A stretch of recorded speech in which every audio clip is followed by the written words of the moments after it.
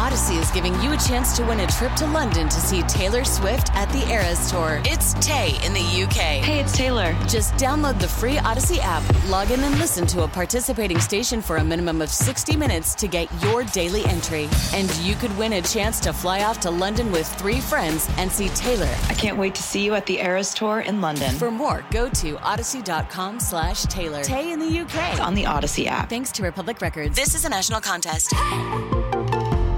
It is 1:22. You are listening to the Shaletta Show on News Talk 830 WCCO Radio, your good neighbor station. Now, I read an article in the Washington Post, and it said DEI is dead.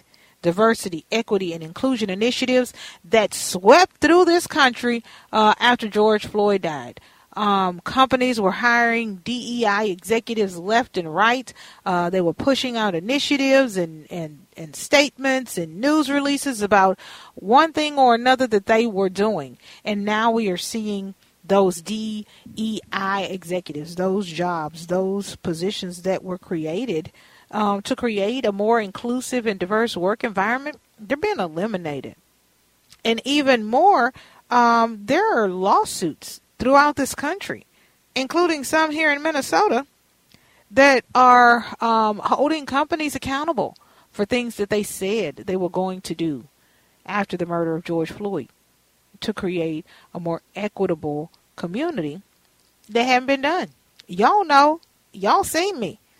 I've been out there fighting, whether it is the politicians or it is Target or it is General Mills saying you made these promises after George Floyd died. This is not a shakedown. This is an accountability thing. Where are the receipts? Did you do what you said you were going to do? And if not, it's time to get it done. If you didn't want to do it, you shouldn't have said it, because we're holding you accountable. And so as people have this discussion about DEI being dead, I thought I'd talk to Keisha Powell. She's the Director of Equity and Inclusion at Children's Minnesota, and she is on the John Schuster Caldwell Banker Hotline. Now, Keisha, I know that you've seen the same articles that I have because you are immersed in this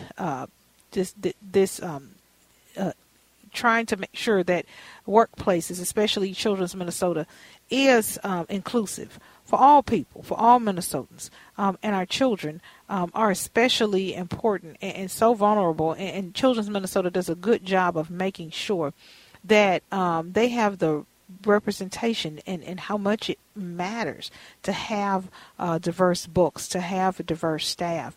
As you travel through these DEI spaces, are you hearing conversations that DEI is dead? What's your take on that? Well, first off, Shaletta, thank you so much for having me on your show this afternoon. I'm super excited to be here to talk a little bit about this work. And to answer your first question, in different spaces and places, I've heard from various individuals different perspectives and takes. Some individuals, as you just mentioned, are just starting the journey.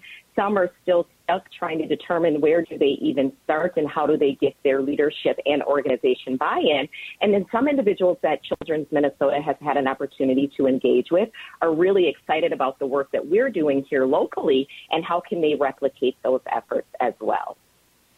And so, as you're traveling through these spaces, what are some of the programs that you find at Children's Minnesota that's working that other people are saying, hey, how are y'all doing that? Hey, we want to get that done. Because, it's not like we're reinventing the wheel. We're just trying to make it right. We're trying to right the ship. And folks are looking to you, Keisha. They're looking to the work that, you all are doing there. And they're trying to implement that in other parts of the country. Absolutely. So a couple of key highlights for you, Shaletta, as I think about the work at Children's Minnesota. Our diversity, equity, and inclusion work is actually embedded into our overall annual operating plan and cascaded in every part of the organization. As you think about what you had just described earlier, as far as even diversifying the workforce to mirror the patient populations in which we serve, we have an intentional focus on our talent attraction areas, and even expanding our outreach to not only look at locally within community, but how are we drawing from other parts of the geographic spaces to attract the talent with the right skill set to really be impactful for the patient care that we're looking to exude. We also, as we think about our health equity focus, utilize a health equity scorecard to really think about where are we noticing gaps and opportunities, and where do we maybe need to pivot our processes to really make sure that we're providing that optimal experience for all patients and creating that inclusive environment.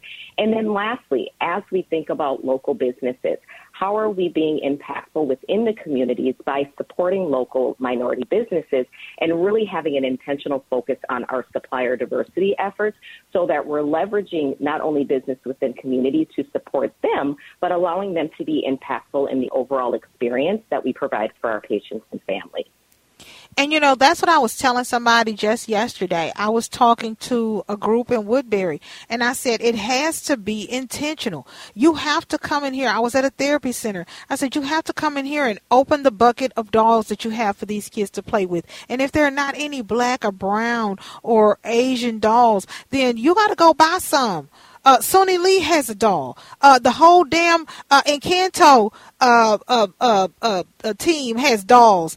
Barbie has all kinds of dolls and all kinds of colors. So if you go in and you have the dress ups and you open the box of dress ups and there's no characters that they can dress up like, if you have instruments and you don't have any Cuban drums or maracas, or you don't have any African flutes, then include those things. It has to be something that you think about. It just doesn't happen. It's not magic. And so I know that you all put in a lot of work at Children's Minnesota, and I thank you so much for how you are intentional about making sure these efforts aren't just something you talk about, but it's a lifestyle, and you guys walk that every day.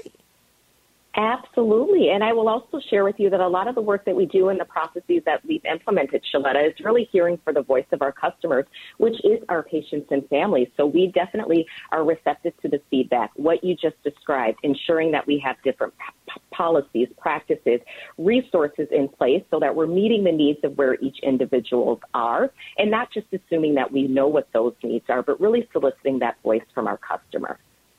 Well, we have been talking to Miss Keisha Powell, Diversity of Equity and Inclusion at Children's Minnesota, on the John Schuster Caldwell Banker Hotline. Thank you for spending some of your Saturday with us. You are very welcome. Thank you for having me.